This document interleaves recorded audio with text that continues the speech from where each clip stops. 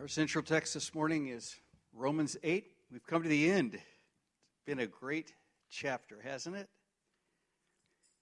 Romans 8:31 to 39. What then shall we say to these things? If God is for us, who can be against us?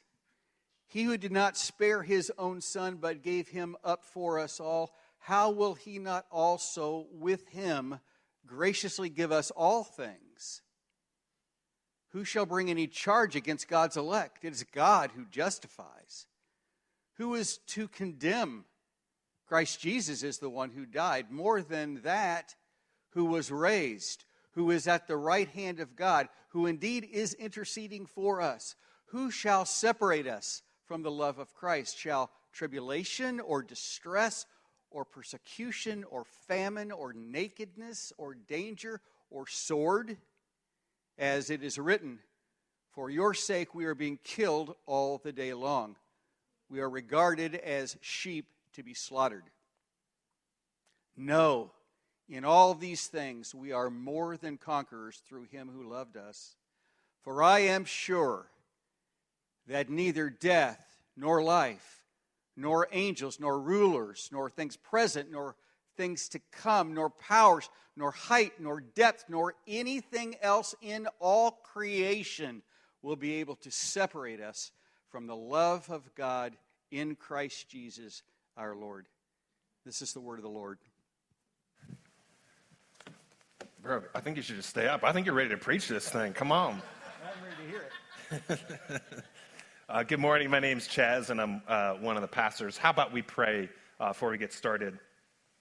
Lord, as the last several passages have really driven home this eternal love you have for us, I think it's also brought squarely in focus the reality of how hard that is to really actually believe, and how void our lives of practically taking hold of that in the day-to-day realities of life. And so, Lord, I can't rewire somebody's story. I can't do anything other than what you want to do up here this morning. And what I ask that you would do is deep in and further in, would you help build us this understanding of this love that you have for us, that it is a love that can never be lost. And so I pray against the work of the evil one who wants to take seeds away like this one especially. It's in your name we pray. Amen. Michael Oher this week filed a petition. The retired NFL left tackle filed a petition in a Tennessee court to essentially, what's happening is he's accusing folks, Sean and Leanne Toohey, that they never actually adopted him, but rather signed a conservatorship in order to sort of make money off his name, image, and likeness and conduct business in his names. If you don't recognize that name and need a refresher, his story was told in a 2006 book and then in an Oscar-winning film in 2009 called The Blind Side. And as a teenager, Michael Oher lived in grinding poverty, but was taken in by this really wealthy Memphis family who let him live in their home and, sort of took care of him. But what made it tricky is this relationship is Michael Oher was a prize college football recruit at the time. Was very interested in Ole Miss, and that happens to be where Sean and Leanne were big boosters there. But the film, what they had to do to navigate the NCAA, the complexity of that, is they had to enter into a legal relationship with him. He needed to become part of the family. And the film depicts it as like this just kind of mere formality. He was already part of a family. If you saw the film, you know what I'm talking about. This is a feel-good movie. It's a little cringy stereotypes at times, but ultimately it's about family. It's about risk. It's about compassion and about love. And these facts in this case will certainly be argued in court. There's confusion on both sides as I've read more. But bottom line is this is what we know. A love relationship has been severed. They've been separated. This love they had is gone. And forever, and somebody's not telling the truth. When I read this on Monday, I actually had a visceral response. I felt punched in the gut and just this immediate cynicism that First thing out of my mouth was, there are no happy endings, Well, it was Mondays. Pastors are really bad on Mondays anyway. Just wanted you to know that. But I got out of that. But I was like, not this too. And I'm not terribly attached to the story, but I think what I'm attached to is the story. The story I've lived and you've lived. Whether it was romantic or a friend relationship, all of us at some point in life have experienced a love and a relationship, and it's been separated, hasn't it? Something happened. They changed. You changed. There was a disagreement. Maybe they moved. Maybe there was a fight. Or maybe worse, death itself has separated that relationship. And the reality is we grieve these losses, don't we? They're intense and they're hard. Hard. In fact, so hard to get over, it's one of the things that keeps us in life from moving forward towards people is we fear losing this. Even our closest relationships with our closest friends, there's always that fear, that Lana Del Rey song, will you still love me when I'm young and beautiful? Will you love me if I do this? Will you love me if I'm not useful anymore? Will it stop? Will it be something I can do? And the reason we fear this and why it hurts so much is because the truth is, the Bible's been telling us we've been designed for a love that was never meant to be lost. We are hardwired to never lose love like that. We're in the end here, and Steve was right. This is the end of a glorious chapter, and really, the Apostle Paul, it's like he's starting the grand finale at the end in Romans chapter 8, because he's answering this question, is there a love that can never be lost? Because it is one of the things we most need to know in life, but we most doubt. So we'll look at it, just three things. A love that can never be lost in our suffering. In our suffering. 2, a love that can never be lost, actually in our battles with sin. And 3, a love that can never be lost, more than conquerors. So in our suffering and our battles with sin, and we are more than conquerors because of the love that can never be lost. So let's just dive right in, because I know it's summertime and people have been in and out. It's kind of ending now. But the reality is one of the things about Romans 8 is this glorious passage. But what gets lost in that is Romans 8 was written to suffering people, and we've been really hitting that so far. Romans 8 was written by the Apostle Paul for assurance reasons. He's trying to comfort people who are really suffering. And what was happening is, first century Rome, if you were a Christian, lives were starting to come apart at the seams. The heat had been really turned up. Now, the first century church, they weren't persecuted because they worshiped Jesus. They were persecuted because they wouldn't worship all these other gods. Now, just stay with me, because I already see some of you drifting. Stay with this, because in the first century, what happened is, and this is very relevant for today, there were these things called trade guilds, which were sort of like unions, and this is how you got work. But these guilds typically had a god that you had to worship. Well, what happened if you were a Christian? You would not drop the knee and worship this god, and all of a sudden, you're losing your income.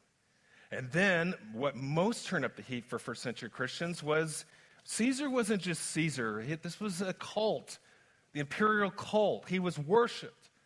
Christians were called atheists by Rome because they would not worship and say Caesar is Lord. They were saying Jesus is Lord. And so everywhere they turned, life was hard, very difficult.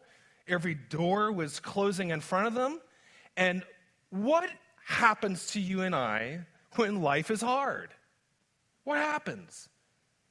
One of the first temptations you and I face when life gets hard is that immediately we just start to sort of pine for better days in the future, right?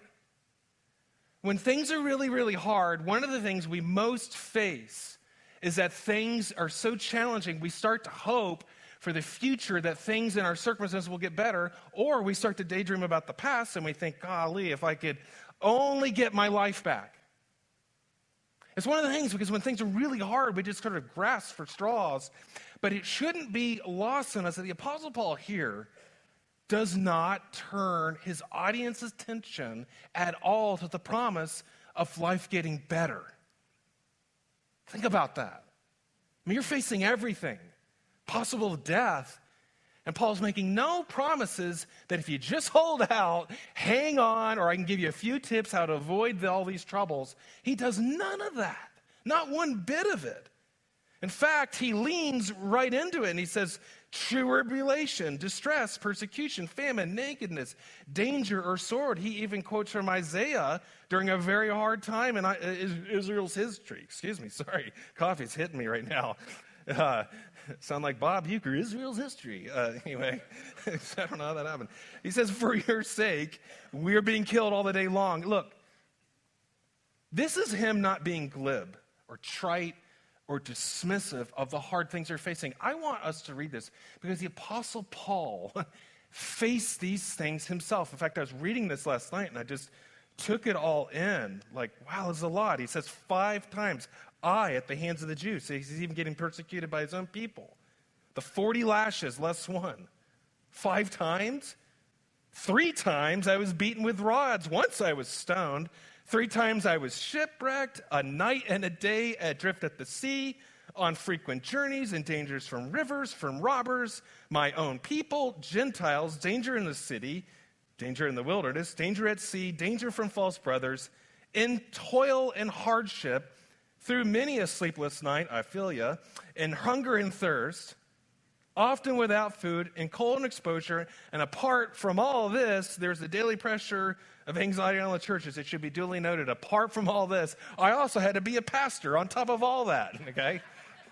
On all of that. Nobody in their right mind would read what he's saying right now and say, where can I sign up for that? Because that's the life I want. But he does not. I really want you to hear, because if you're not suffering, you're going to need this one day. He does not promise anything about things improving.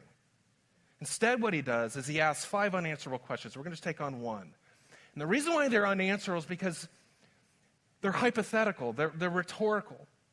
They're questions where the answers are in the questions themselves. You already know. And the main question he asks is, if God is for us, who can be against us? Everything seems to be against us right now. What are you talking about? If God is for us, who can be against us? This is a man suffering, writing to suffering people. And he's drilling this in. If God is for us, do you hear? Who can be against us? Why is he saying that? Because this is the question you and I ask when we suffer, isn't it? Because this is the question when life is really, really hard. If the unthinkable happens or has happened, if the unexpected, when life is really, really hard and everything is happening, you can't help but believe that you feel like God is against you. What have I done to deserve this? What are you doing? Do you care? Where's your compassion? Have you abandoned me? And adding to this is there's this false belief among first century Christians. They believed that, both pagans and Jews believed that whatever God you worshiped, if you were living right, doing right, making all the sacrifices, pushing all the right levers, then your life should go well. If you're not, if your life's going really hard, then you must have done something to anger this God. He's turned his face against you. He's against you right now because you've done something to deserve it. Wow. It's one of the reasons actually people rejected Jesus, because they looked at his life and say, how could you be the anointed one? Your life is just full of hard things and suffering. You're in poverty. How could this even be true? That was true in the first century, but it's true for many of you in this room. There are many of us, even now, in the 21st century West, we are most tempted when the heat's really turned up in our lives to believe that God is against us and that he doesn't care and that he is not for us. Paul is not being glib here. Because what happened in his suffering is the Apostle Paul understood, and Jesus took him by the hand and he taught him what he and what you and I most need to know when we are suffering. And it's this: God is not against us. He's not.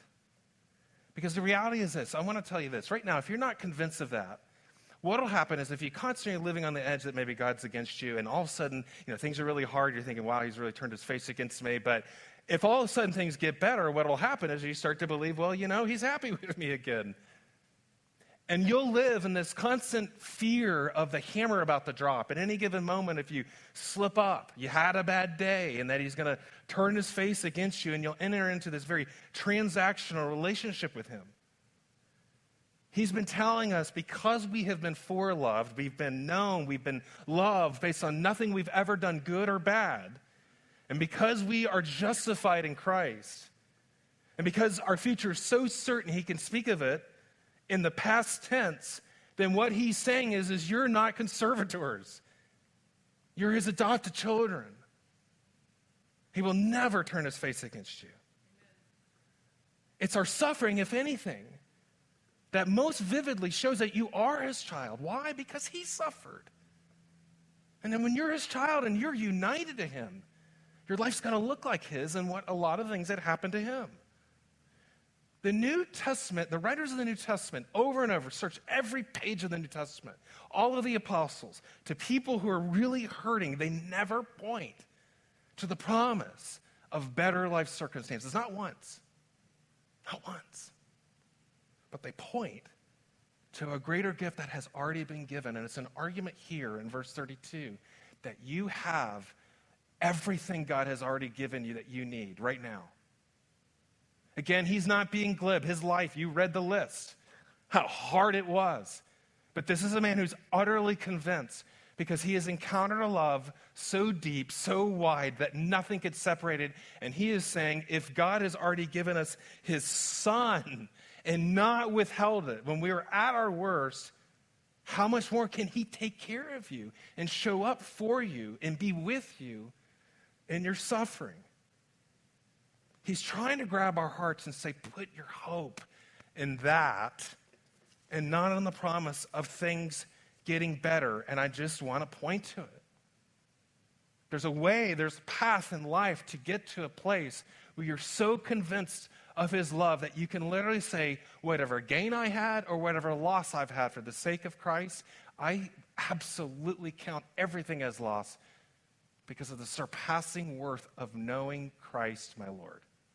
And for his sake, I have suffered the loss of all things. I count them as rubbish in order that I may gain Christ. How was he able to speak so assuredly, so confidently?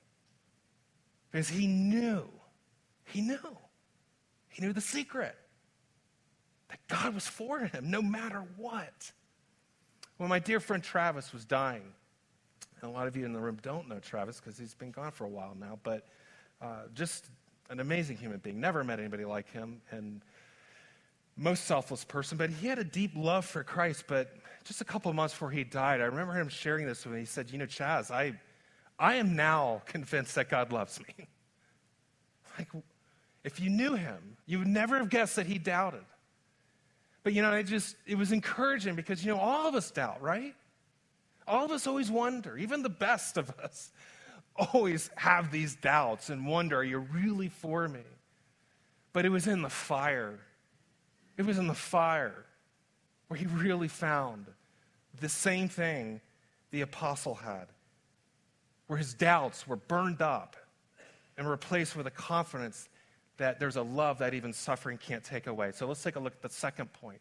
As much as tough as suffering is, and sometimes we can feel like God's against us, there's this other reality that because Christ is working in our lives in such a way that he's bringing out the glory in us and making us more into the image of Christ, there's a sense in which when Christ is rooting out sin in our lives, you can begin to feel that he is against you, especially if you're looking for sins to comfort you or give you your identity or to make it through life, and you can feel like he's against you as he's working out his glory in us.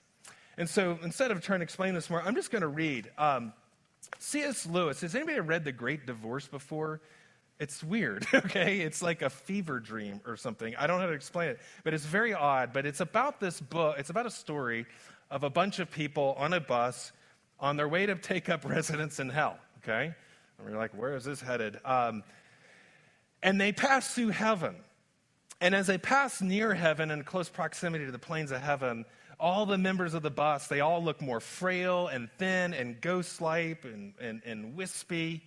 And most of them, they don't even want to get off the bus because they would rather be in the comforts of the bus where they're headed.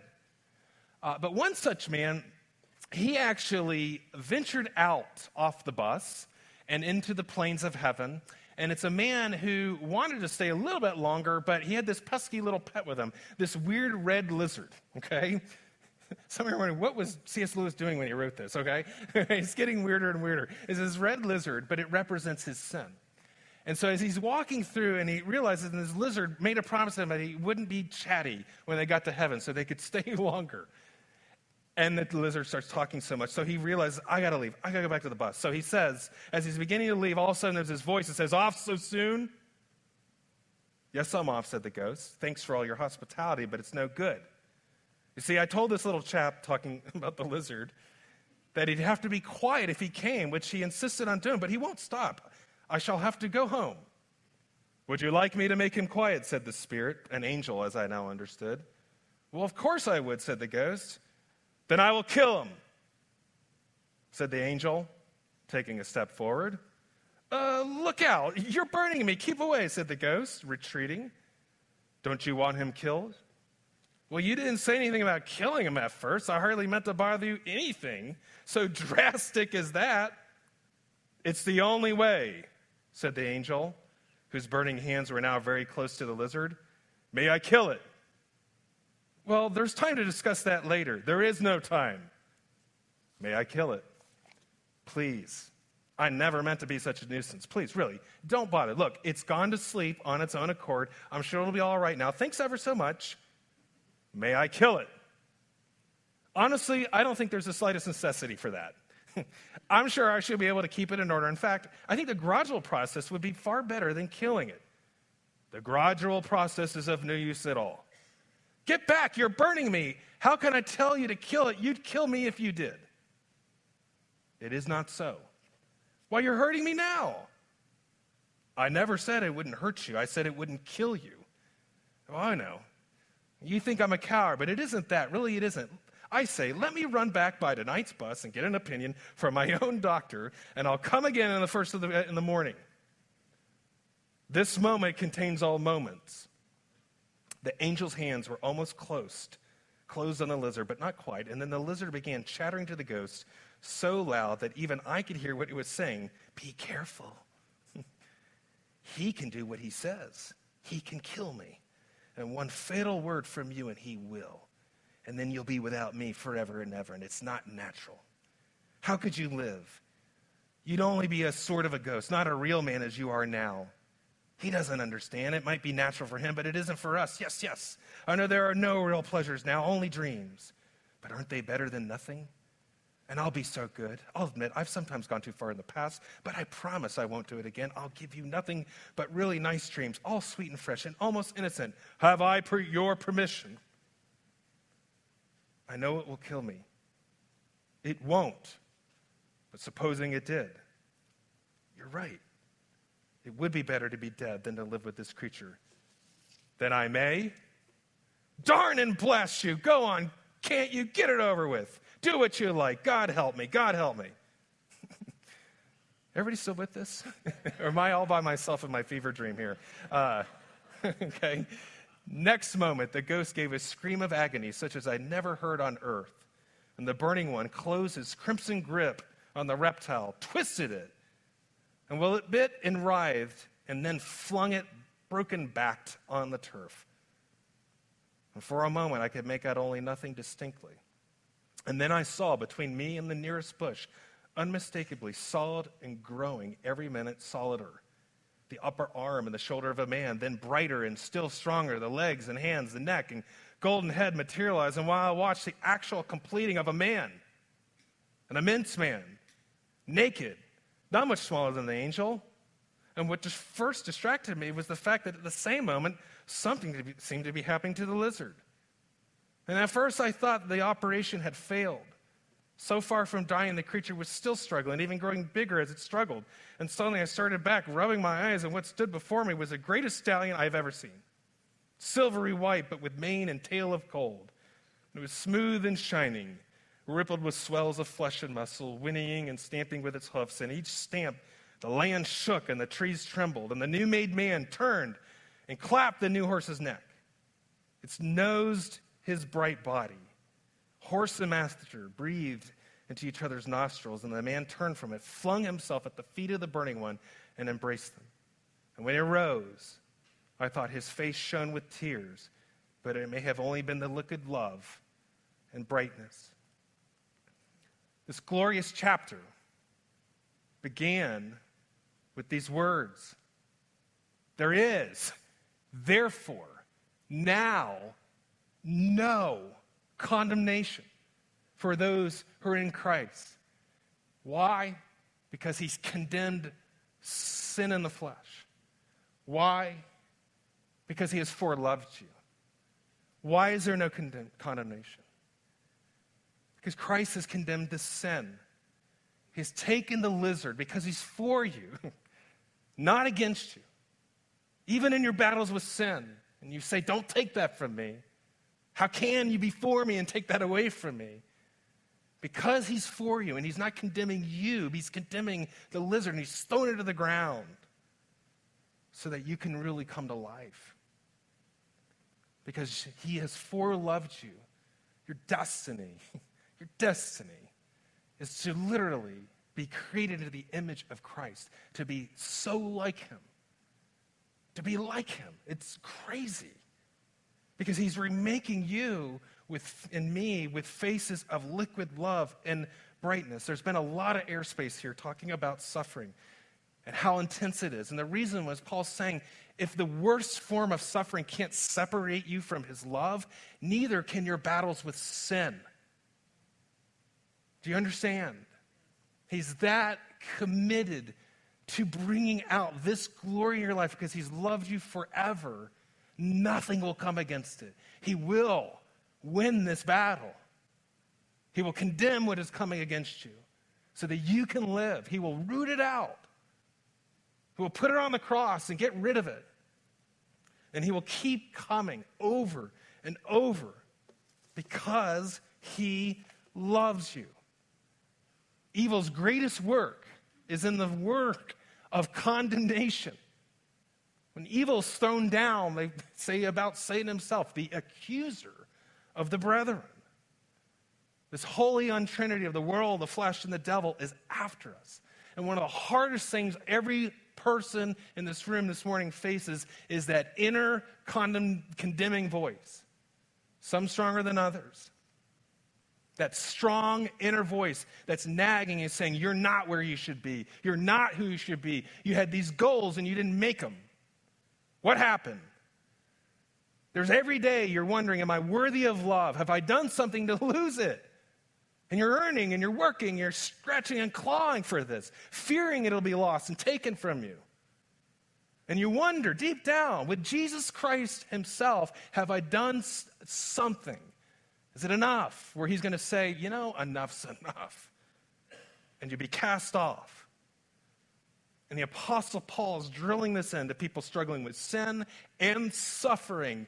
This is what he gave them. This is what he fed them. And he says, no, death, nor life, angels, nor rulers, nor things present, nor things to come, nor powers, nor height, nor depth, nor anything in creation, which is you, will ever be able to separate you from the love of God in Christ Jesus.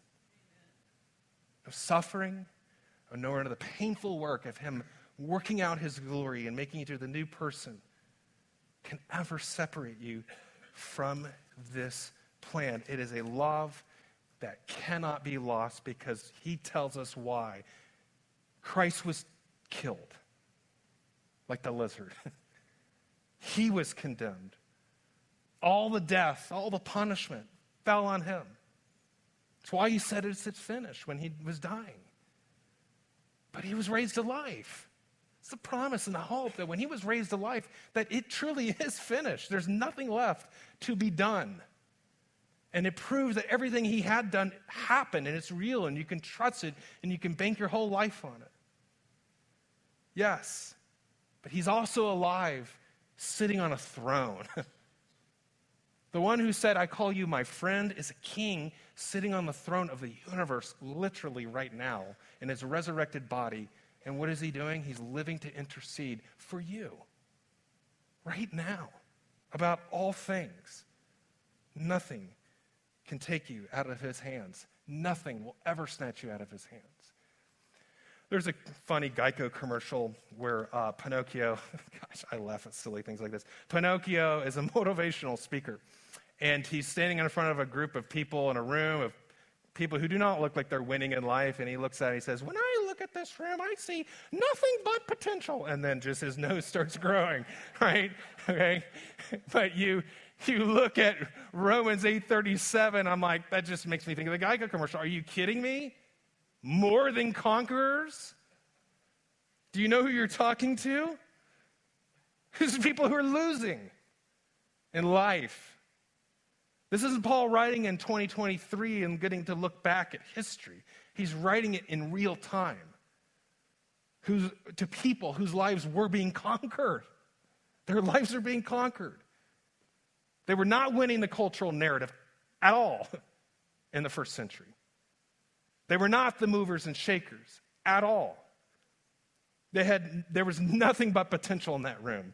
In fact, if you walked into a church in the first century, you would see the marginalized, you'd see the slaves, you'd see the poor, you would see women, you would see the people whose lives had been run amok. You would see the people who had no voice, no political power or influence, and certainly not any sort of religious rights. And yet whose faces were shining with liquid love and brightness and a simple fact of history. And 3 centuries later, this worked. It worked. Peter Kreeft says it this way: if Jesus didn't really rise from the dead, who started the resurrection myth and why? What profit did the liars get out of their lives? I'll tell you what they got out of it. They got mocked, hated, sneered, jeered at, exiled, deprived of property and reputation and rights, imprisoned, whipped, tortured, clubbed to a pulp, beheaded, crucified, boiled in oil, sawed in pieces, fed to lions, and cut to ribbon by gladiators. But if the miracle of the resurrection did not really happen, then an even more incredible miracle happened. 12 Jewish fishermen invented the world's biggest lie for no reason at all and died for it with joy, as did millions of others. This myth, this lie, this elaborate practical joke transformed lives, gave despairing souls a reason to live and selfish souls a reason to die, gave cynics joy and libertines conscience, put martyrs in the hymns and hymns in the martyrs, and all for no reason. A fantastic con job, a myth, a joke. A myth indeed. That idea is the myth. The miracle is a sober fact. Fact. It's a simple and historical fact that Rome no longer exists. It doesn't. And you're here right now, today, and this morning, from the diet the Apostle Paul fed people at their worst, who are really hurting. Why has it survived? How? They believed Romans 8, that's how. They believed it, they taught it, they reinforced it, they lived it, they were changed by it, because we are more than conquerors through the one who loved us. Jesus Christ came into the world to conquer it with his sacrificial love on the cross. That's his conquering work. And that's why you're here today, because he's done that with you. And you might look at the world and think, well, how's that going to happen? You might look at your own heart and see all the struggles and the dwelling sin and your condemnation, your temptations, your struggles, the lizard on your shoulder, if you will. And think, how am I a conqueror? Through a love that can never be lost, that's how. Through him who is our conqueror, who has removed every barrier possible in order to conquer you with his love. Lord, it's wonderful to point and even see how history could even look, and we could see Rome is a relic. And these marginalized people struggling with sin in their lives, struggling with no power, no influence, life just never getting better, and no promise of it ever getting better. And yet here we are because you are the conqueror of love. And it's how we can shape and shift our world today. It's through this message and only it.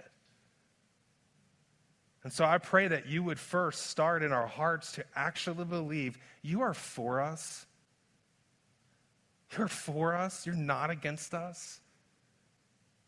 And this is what changed the world. And if we want to be part of something like that, then we actually have to take hold of it today. So I pray that you would move heaven and earth to do that in our lives personally and privately, so that publicly we would begin to reflect that and change things. We thank you that all these things, Lord, nothing can separate us from your eternal love. It's a real reality. Help us to see, Lord, where we don't believe that, and your kindness, would you show that to us this week? Help us to be, every moment of our lives, more and more convinced of the surety and the promise of this reality. And that ultimately, Lord, you are conquering this world. You will be back here, and we will be with you. But you're with us now. You're on your throne, and we thank you for that. In your name, amen.